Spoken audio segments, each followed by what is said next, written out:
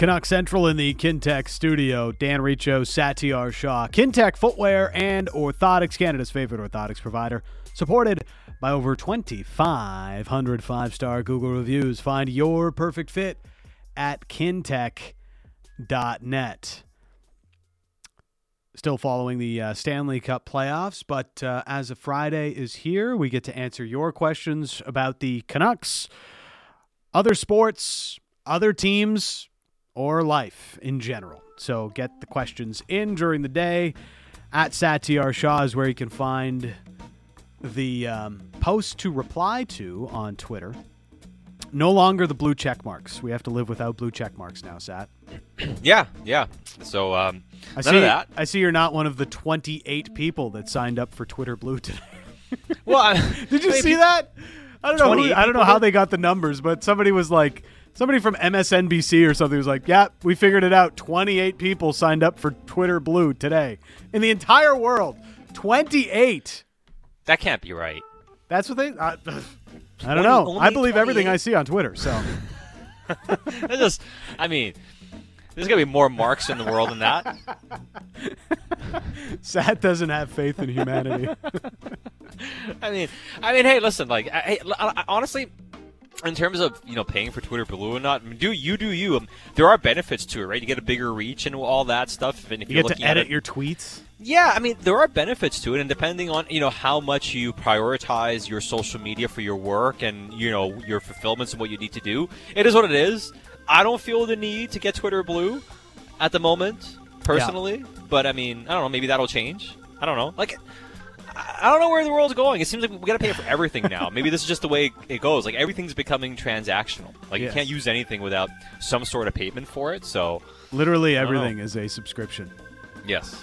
Even free apps, right? They're like, oh, this is good, it's free or whatever. But it's like, if you want the real experience, yes, here's a subscription for it, right? Always a subscription fee. Yeah. All right. We'll bring in producer Ben for us to shout the mailbag questions. What's happening, Ben? Number 1 from Ernest. What do you think Alvin was pitching to Hirose and McWard to get them to sign with the team? It seems like they beat out many other teams for them. Have you seen this blue line and the opportunities? It's like, take a look behind door number 2 there, Akito. Here's a spot in the top 4. All he needed to do, honestly, was whatever game the Canucks are playing that night, just show him the game sheet. Here's our blue line. No wonder Akito Hirose is so confident. and it's not even to crap. I mean, you see how many guys are hurt and how much work they need, and how many guys who are Pullman. Oh yeah, long term we'll see. Myers. It's only a matter of time before he's gone.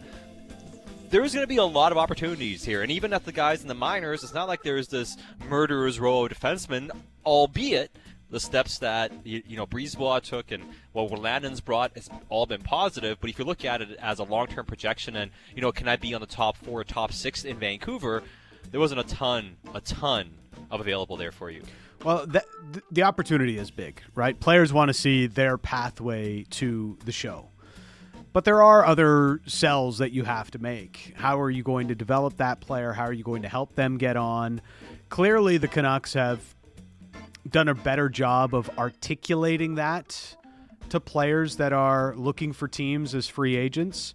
And I think, with Akito, they're kind of two different ones, because Akito Hirose is an older player and was going to sign with an NHL team this year, so maybe there was more competition. But the interesting thing with Cole McWard, as you pointed out, Sat, was, this was a guy that didn't have to leave the college game right now. He could have stayed in college, developed more there, and maybe had, a better pick of where he wanted to go. It was surprising, given that he wasn't a senior getting ready to leave college. They had to convince him that this was the right move for his career. Well, that, and also, I think you kind of nailed it there. This was the right move for your career, because speaking to some scouts and asking about him when he signed, it was, number one, it was a surprise. He's a talented player, but there was this consensus that he needs a bit more time, that he would benefit greatly from one more year at least in playing in the NCAA, and that teams looked at it and said, it's probably not realistic to try here because he probably needs some more time, but in a year's in a year's time or so, I mean, this is the guy we're going to go after. And what Vancouver was able to do was convince him that a year spent with the Canucks organization, perhaps most likely in Abbotsford, is more beneficial for your career and your path than one more year in the NCAA. I think that's how they convinced him. All right, next question. Good answer. In-depth answer. Oh. From Thank Jeff Fro. About Boeser rescinding his trade request, how much do you guys think that is about what the team is doing with the head coach and the signing of all these players, and success maybe being right around the corner? It's as Brock mentioned in the piece with iMac, there is a certain level of he needed to start to enjoy playing the game again.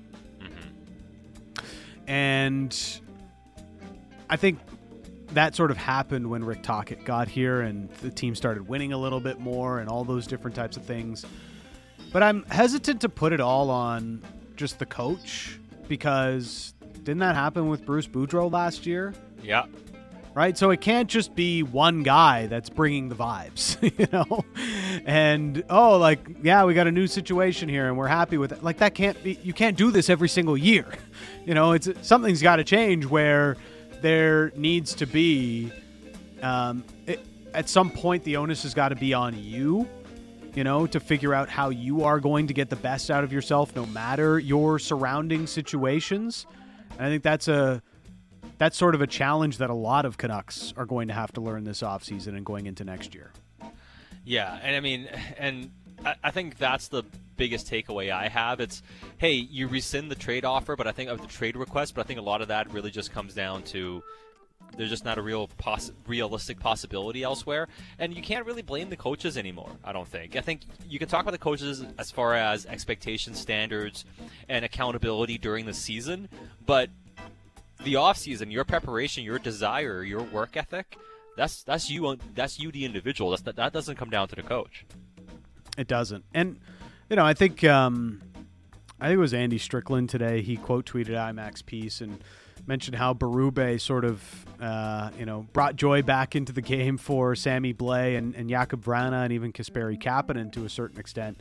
That's why the change of scenery thing is always sort of a thing in pro sports, not just hockey, of course, but these things that can change the feel and the way things are going on around the team certainly do have an effect on players. And the question is, how much for the Canucks is going to stick with what Rick Tocchet has brought? And there does seem to be, we talked about this yesterday on the show, for me, I know not for everyone, for me there is more of a plan in place of how they want to go about doing things and how they intend to get better as a team, as an organization.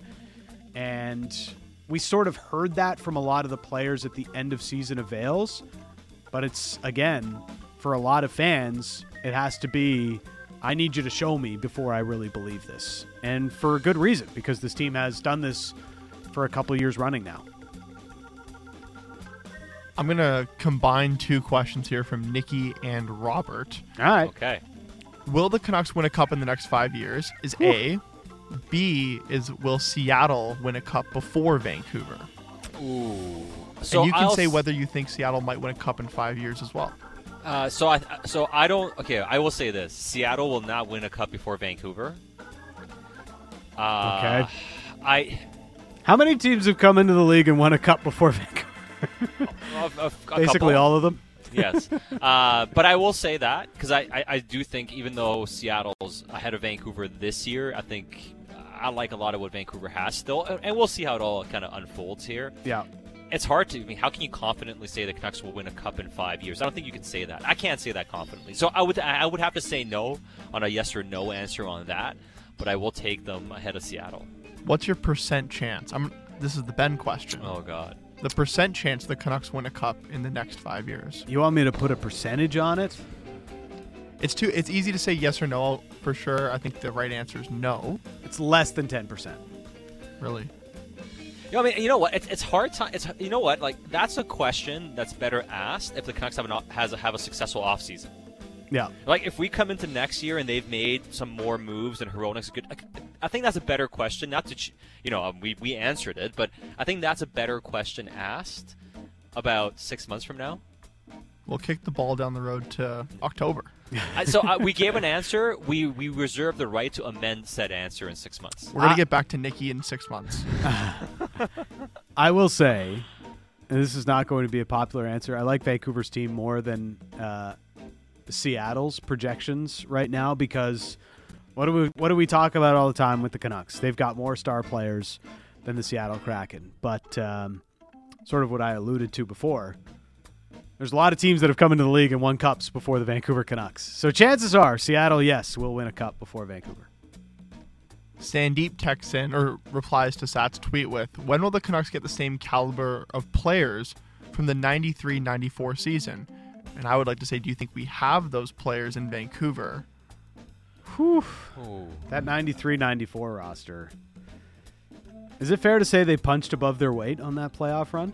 They did, but also, like, when they made that deal at the deadline, like, that team was pretty stacked. Like, once it came together, they had a bit of everything, right? I mean, so 93-94, you get Jeff Brown, who was incredible on that playoff run. This is a guy who was putting up big points before that. I think all of a sudden your blue line goes from a pretty decent one to now you have Jeff Brown, you have Jyrki Lume, you have Dave Babbage, Dana Merzen too, who didn't play a ton, but you had guys like him and even Gerald Didick, who played really physical and really strong defensively for that team in the postseason that year. It kind of put that together, and then up front, like, you had Jeff Courtnall, you have Russ Courtnall. I think once they made that trade to get a couple of pieces on that Nedved thing, that team, I think, put itself in the discussion, not as a truly elite team, like we say Colorado and those type of teams, but maybe that tier right below them. So I do think once the team kind of made that trade and they kind of came together, it was a better team than how they performed in the regular season. They had a more complete team, for sure. Yes. And they had the ultimate star talent with Pavel Bure on that roster. It was almost like that trade was almost like the Alomar deal for the Blue Jays. Yeah. And it just like everything came into place as soon as they got Alomar and Joe Carter into the roster. It's kind of what it felt like with that 93-94 Canucks squad. They were so good. And, I mean, what are the elements that they had that this Canucks team don't have? Probably a deeper defense core. And that's very difficult to build.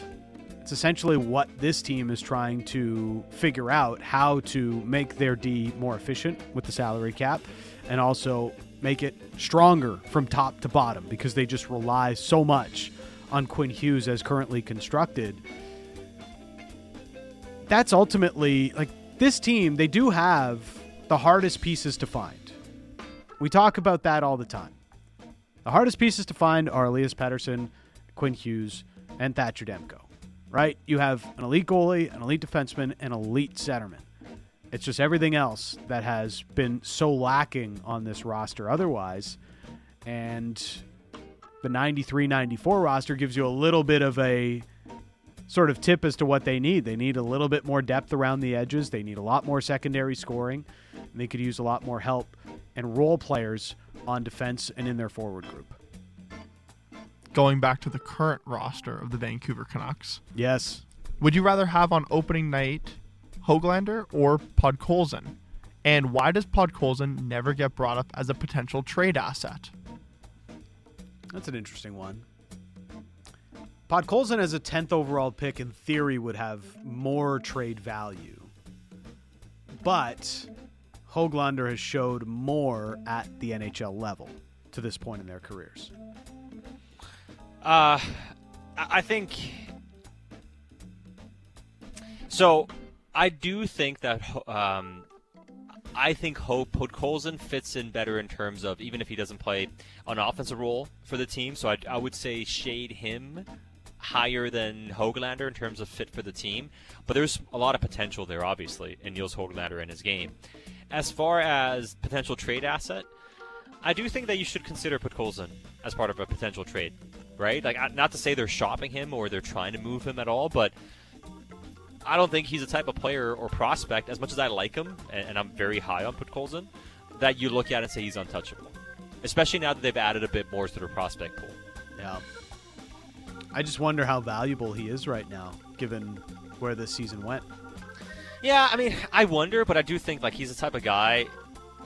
He's young enough and he showed enough in his first year, and he's got some size. He's got a lot of traits in his game that teams like. And if he does put it together, he has a rare, like, what do we talk about? Power forwards, right? Power wingers. Like, he can be that type of player. He's got a heavy shot. He can be relentless on the puck. He's a smart player. Like, if it comes together for him, it can be pretty tantalizing. So I'd say his trade value is actually higher than Podkolzin's, I'd say. Like, I think teams look at him and say, he's going to be an NHL player for us. It's just a matter of how high is that ceiling. Well, you can see it right now, almost with Höglander. Like, he's already an NHL talent. Just playing in the AHL, he needed to rediscover his game to some extent. And now that that's happened, you're seeing the best of him at the AHL level. And I do think it will translate back to the NHL level at some point. It's just, I don't know where the fit is on this roster right now for Nils Höglander. He's got to be really strong. Do you see the fit if they trade Garland? It would be easier to see the fit and a much cheaper fit than Connor Garland. This is what we go back to, right? I think they're very similar in terms of they can be play drivers on the wing. They can really help you out in that regard. They have some issues defensively. They have some issues, obviously, with some of the things they can do. Neither's a great goal scorer, for instance, although Garland's shown more of a capability of that. But you're still paying $5 million for a guy on the wing to do that. You'd much rather have Höglander give you, say, 70% of what Garland gives you at $1 million or just under. And that's kind of what you need to see. And I think if that spot opens up, then I can see Nils Höglander on the roster to begin the season in a role that could be suitable for him. What I do like about Höglander is he can be a little bit more physical than Garland, just because, like, he's, I don't know, I guess lower center of gravity. He's got more in his trunk, like he's got some power to his lower body, whereas Garland is a little bit more slight as a player and has to be very shifty and, has to really glance off of checks and things like that in order to have success. He's very, very shifty in the way that he wins puck battles, whereas I think Höglander can actually get into the boards with some players because he's a more filled out, a thicker player than Connor Garland is. If that makes any sense. It does. Yes. It does. Jay has a question of, do you think higher seed teams should have the option to open up on the road in the playoffs? And I'm going to assume that what Jay means is 2 games on the road, maybe 3 games at home, and then 1-1. We're going to assume that. Yeah. So you maintain home ice, home court advantage. I think it's fine the way that it is. And we don't need to overthink it. No, I think it's an interesting proposal. It's like that's what happened. I mean, the NBA doesn't quite do it that way, but there's a 2-3-1 or 2-3-2 way of doing it, where you start off with 2 at home, then the away team gets 3 in a row, and then you have 2 at home for 6 and 7 potentially, right? And I think they did that more for the NBA got rid of that. Yeah, they did that more for travel expenses than they did for any team sort of advantage. Yeah, and I mean, I don't know if that gives you an advantage either way. I agree. I think it's overthinking it. As long you just want to have the extra home date, and you want to make sure that you have Game 7 on home ice. Yeah, I think that's what you want. Absolutely. And if you go 2-3-2, I don't think that's. I think it's a benefit to the road team. Exactly. Yeah. Right. So it's like you win one. You win one of those first 2. It's like, all right, win 3 at home, we're done. Yeah. Pretty much. Don't fix it if it's not broke. I like that. Okay. To basketball from Basketball Phil, Udoka, Stackhouse, or someone else for the next head coaching job in Toronto amidst Nick Nurse getting fired this morning. Ooh. I feel like Wojbomb said it was Udoka who was heavily considered, possibly favored. I'd say Udoka would be the Ujiri move, because the only reason he's available is because of everything that happened in Boston for him to become available, and there comes obviously a little bit of baggage with all that. But he's clearly the highest upside coach you can possibly find in the NBA right now. And why wouldn't you take that chance when you can, especially if you're Toronto? I think he's also proven he's can coach a very defensively capable team. Yeah. And that's what Masai kind of wants to see from the roster that he's built. It makes a lot of sense, and that's where the smart money is going right now. I actually liked what Stephen A. said today. He shouted out, Sat, you might not like this, Lakers assistant coach Phil Handy, who was an assistant for the Raptors in 2019 as well when they won the championship. Guy basically wins everywhere that he goes. So not a bad shout there from Stephen A. But Udoka does seem to be the very the favorite, the early favorite. Although, as somebody who grew up watching Jerry Stackhouse play, it would be fun to see him behind the bench of the Toronto Raptors. Did coach? Is he still coaching the G League there? I know he was for a while in Toronto, but he's put in a lot of work. The thing you hear about Jerry Stackhouse is how driven he is to be a great coach, and the amount of work he's put in, and how willing he is to do what it takes to be a good coach. And I think when you were a great player like he was, and you have that type of mentality and desire, it can lead to very good things. Producer Elon just let me know that Jerry Stackhouse is coaching at Vanderbilt. Yeah, he's at Vandy the last few years.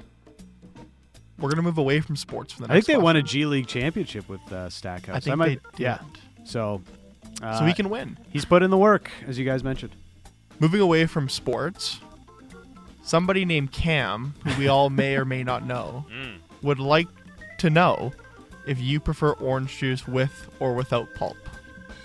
I'm a with pulp guy. It just seems with more natural. pulp? Same side. like For pulp. sure pulp. Yeah. For sure pulp. Why? Because that's just orange juice. It's like an That's how actual orange juice. Yeah, it's actual oranges. And, there's a little bit of orange pulp in your orange juice. It's beautiful. It's more natural. I feel like it's more natural that way. I feel like it's not like added in sugar or anything. I don't know if I trust it when it says no added sugar. I'm like, really? I'm more of a no pulp guy. For a cocktail, a mimosa, Yeah. there cannot be pulp. No, That's no. it's a great point. Yep. I don't know. I just always been a no pulp guy. I don't really do orange juice that often anymore. If I do, it's probably like the way too expensive, like fresh bottle from Whole Foods or something like that. Yeah, I mean, like orange juice is just, I just find it has to be completely fresh squeezed, and usually like a fresh squeezed orange juice is just like $5 or $6. It's like, I don't know. Like I don't ever feel like I need orange juice that badly. There's just some You know what I mean? mornings though when you're making a nice breakfast and a great, like, just huge glass of ultra cold orange juice does Without pulp. feel great. Without pulp, yes. Is the best. It's good. Next to best your pairing. Spro. I never did actually I did do it. The throw espresso in your orange juice challenge that was going around TikTok a bit. No. People were like, "This is great." And I'm like, "No, it's not." And when I tried It's it, not good. it was not. It was not very Guess good. what? We tried it. It was Turns delicious. out they're both just better the way they are. Yeah, how about you don't mix orange juice and coffee? Shocker. All right, next. Discount Dracula. Name a band or an artist that applies to the guilty pleasure category for you.